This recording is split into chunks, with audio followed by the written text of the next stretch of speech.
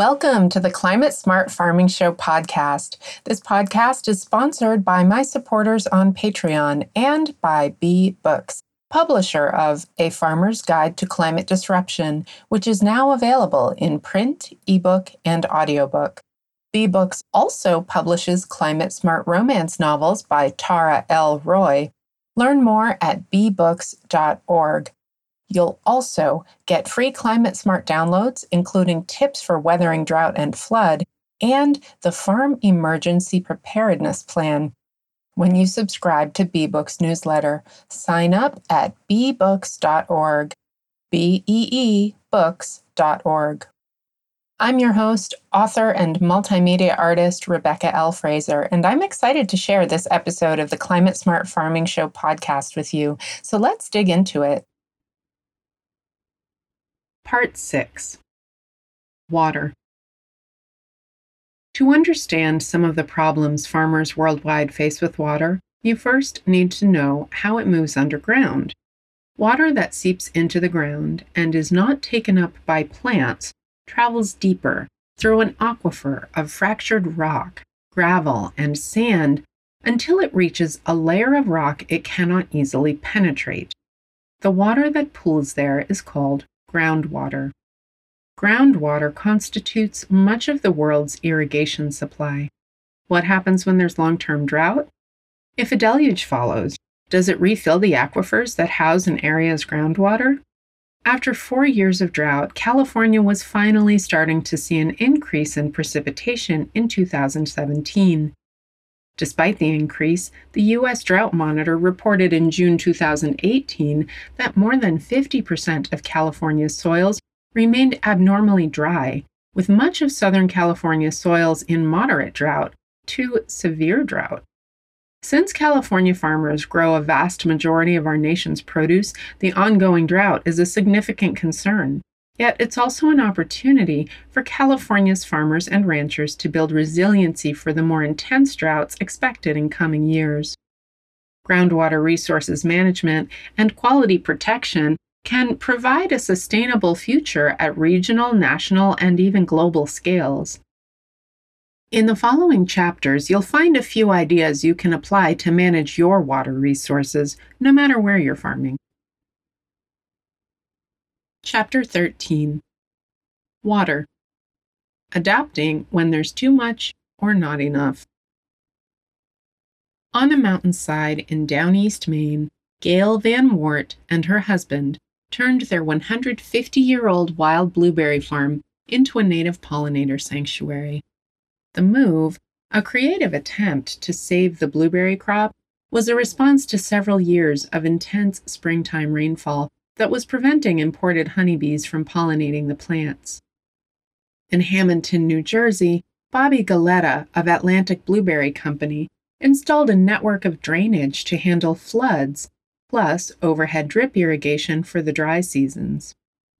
In other parts of the country, fruit growers have attempted to prevent cracking or spotting from too much moisture by using helicopters over their fields to dry fruit. Meanwhile, vegetable growers like Jim Crawford of Houstontown, Pennsylvania, adapted to extreme wet weather by amending soil, shaping beds in fall and winter, and protecting beds with black plastic mulch so they can plant on time in spring, no matter the weather. Dwindling water supplies in Center Colorado motivated potato grower Brandon Rocky to experiment with cover crops to reduce water use. The new, more diverse cropping system maintained yields and crop quality while using 50% less water and reducing the need for fertilizers and pesticides. Improved soil quality was an unexpected side benefit for Rocky's potato crop. Promoting soil health is the key mitigation strategy currently in place for both drought and flooding at the Farm School, a working farm and educational facility in Athol, Massachusetts. To offset increased precipitation in Iowa, producers have been installing subsurface drainage to remove water from the fields at a cost of $500 per acre. In Central California's Pajaro Valley, farmers produce nearly $1 billion in fruit, vegetables, and flowers on approximately 28,000 irrigated acres each year. A long-term community-led effort to address irrigation issues associated with groundwater overdraft and seawater intrusion in the region led to increased use of recycled water for agriculture, capturing storm flows for later use, and water conservation efforts to reduce demand. Strategies for adapting to climate change can sometimes be costly, but will be necessary if weather extremes and sea level rise increase as projected. Of course, sea level rise will affect coastal farmers worldwide. As an example, coastal flooding will reduce available farmland in Florida, a major vegetable production state. As saltwater continues to intrude into aquifers that are being used by agriculture, there is a threat that many more farm fields will have to be abandoned due to lack of fresh water for irrigation, explained Chris Obrapta, Rutgers University's extension specialist for water resources. A critical resource challenge. According to Laura Langnick, a climate resilience planning consultant and author of Resilient Agriculture, the availability of water has been identified as one of the most critical natural resource challenges facing U.S. agriculture in this century. Agriculture uses 80% of our nation's fresh water and 90% of fresh water in the western states. Some agricultural practices have contributed to degradation of water quality and reduced the quantity of freshwater supplies.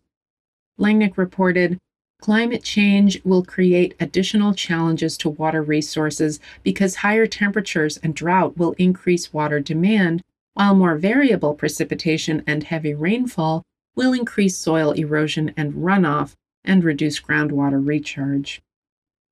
In California, where more than 50% of our nation's fruits and vegetables are grown, water shortages idled more than 500,000 acres of farmland in 2015 at an approximate cost of $1.84 billion, plus loss of over 10,000 seasonal agricultural jobs. It was considered to be California's worst drought in over 100 years since people started recording weather patterns. Despite 2016 springtime rainfalls in the state, the California drought continued into 2017. Net water shortage was expected to reach around 2.9 million acre-feet per year, and groundwater elevations will continue to decline, as will the ability to tap groundwater for irrigation or any other use. Some inland farm fields are actually sinking. Decades of overuse of groundwater in central California's Pajaro Valley caused the migration of seawater into the freshwater aquifers, leading to soil degradation and decline in crop quality. Brian Lockwood of the Pajaro Valley Water Management Agency, PVWMA, reported that increased groundwater salinity rendered the region's strawberries less productive on a per-acre basis compared with strawberries grown with higher quality water. Every crop has a certain tolerance for salinity, explained UC Davis professor and hydrologist Helen Dulke. As salinity levels increase in the groundwater or irrigation water, there is an increased risk for crop damage, with reduced crop quality and yield. Strategies. As part of his mission to educate farm workers, farmers, and legislators about water, Samuel Sandoval Solis, assistant professor in UC Davis's Department of Land, Air, and Water Resources, and a cooperative extension specialist, shares information about irrigation solutions that work in climatic shifts. It's a mosaic of different policies, from improving storage through modifying reservoir operations to modifying conveyance of water, improving aquifer recharge and storage, and water conservation, he said. The policies and solutions often work together, and none is effective enough as a standalone solution. As Solis emphasized, the silver bullets are gone. Described by Solis as water insurance, aquifer recharge is a natural process that occurs when precipitation or melt occurs regularly and in sufficient quantities to raise the level of the water table. Aquifer recharge can also be replicated artificially by diverting water and putting it into the ground at targeted insertion points. Solis said the practice benefits all the farmers that withdraw water from that specific aquifer. He said, water will move faster or slower depending on the aquifer, but the aquifer is connected, so ultimately everyone will benefit.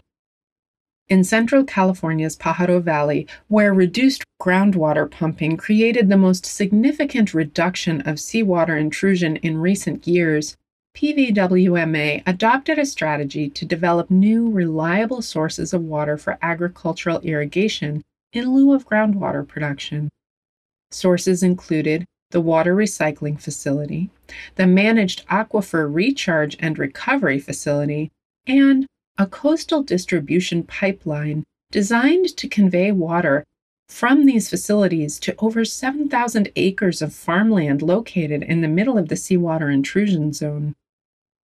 PVWMA has been working with growers to help improve irrigation efficiency, or, as Brian Lockwood said, working to make every drop count. As part of that effort, PVWMA offers a rebate for enhanced recharge. Working with upstream neighbors to recharge groundwater aquifers during wet years is a strategy also recommended by Dr. Dalkey. It allows more groundwater to be available during drought years when surface water supplies are limited. Reducing water demand is a simple but challenging concept to implement.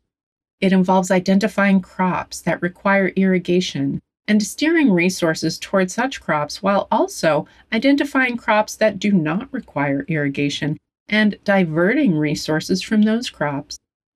As reported in Southwest Farm News, Texas A&M researchers are responding to decreasing water levels in the Ogallala aquifer by exploring the viability and infrastructure required to switch from high water use crops like peanuts, potatoes, and corn to vegetables like tomatoes that require less water. One of the three most important actions all produce growers can take to prepare for drought, according to Abrupta, is to convert to smart water conservation irrigation systems. Drip irrigation will be much better than other systems that use more water, he explained. Selecting the right growing location outside of floodplain areas is another adaptive strategy Abrupta suggested. Idaho receives only 12 inches of rainfall each year, so Idaho's USDA NRCS pays landowners for property easements, puts unproductive agricultural land into a reserve program, and stores water on that land. Curtis Elke explained, it becomes a collection basin, basically for water, wildlife habitat, and migratory birds. It also serves as a recharge for the state's aquifers and reservoirs and other things, so it's multi-purpose benefit. As Howitt et al. Reported in Economic Analysis of the 2015 Drought for California Agriculture, new groundwater regulations designed to force groundwater basins towards sustainable yields in California may initially cause increased fallowing or longer crop rotations, but will preserve California's ability to support more profitable, permanent, and vegetable crops through drought. Whether you choose high-tech or low-tech infrastructure improvements, understanding your water resources is beneficial. In New Jersey, Goleta has experienced both drought and flooding. Thus far, he is getting by with the on-farm water supply produced by natural and shallow wells. In Maine, the Van Worts have an irrigation pond, but remain unconcerned about flooding due to their high altitude. At the farm school, Newkirk and his colleagues are considering whether to use the topography of their landscape to help move and hold water on the site. He said, in the immediate area surrounding the farm, residential wells are often over 400 feet deep and produce a very low flow rate. This makes drilling wells for irrigation an economically dicey proposition and increases the potential viability of directing and holding surface and subsurface moisture in ponds, swales, etc., to increase the resilience of our landscape. Such water retention strategies, coupled with irrigation infrastructure that maximizes the utilization of drip irrigation, continued investment in increasing soil organic matter, and whole farm ecosystem resilience, are our greatest strategies for mitigating drought, flooding, and groundwater salinization. PVWMA built a supplemental water supply pipeline to provide recycled water, tertiary treated, disinfected wastewater, for irrigation as an alternative to groundwater pumping. Lockwood reported, "With the completion of the coastal distribution system, we've been able to provide a supplemental supply of water in lieu of groundwater production. The delivered water quality is better than the quality of wells suffering from seawater intrusion, and the delivered water has the added benefit of reducing groundwater production in an overdrafted basin." As Abrupta suggested, designing stormwater management practices will be beneficial during flooding. Rainwater storage systems can provide water during dry periods. If you're farming traditionally, your soil health may actually be your most important infrastructure investment. A 1% increase in soil organic matter in the top 6 inches of soil in an acre of land can result in as much as 25,000 additional gallons of available water to crops. Higher organic matter produces better infiltration capacities, conveys water faster through the soil profile, and reduces waterlogged anaerobic conditions in the soil. For quick tips for weathering drought and flooding, check out the PDF that's included with your audiobook. I hope the information you heard in today's episode will be beneficial to you. I've also created a free downloadable PDF called Quick Tips for Weathering Drought and Flooding. You can store this on your phone for easy access at any time, or print it and post it where it's most useful. Go to bbooks.org for your free download. Thanks for listening to the Climate Smart Farming Show podcast. If you're enjoying this podcast, you may also like my book, A Farmer's Guide to Climate Disruption, now available in ebook, print, and audiobook. To support this podcast and my other creative endeavors for as little as $1 a month, please visit patreon.com/Rebecca L. Fraser.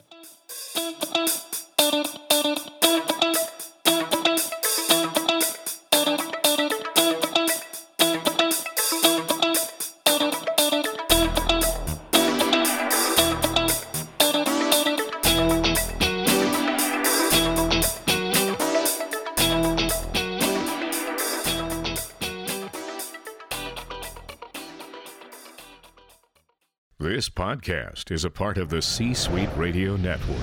For more top business podcasts, visit c-suiteradio.com.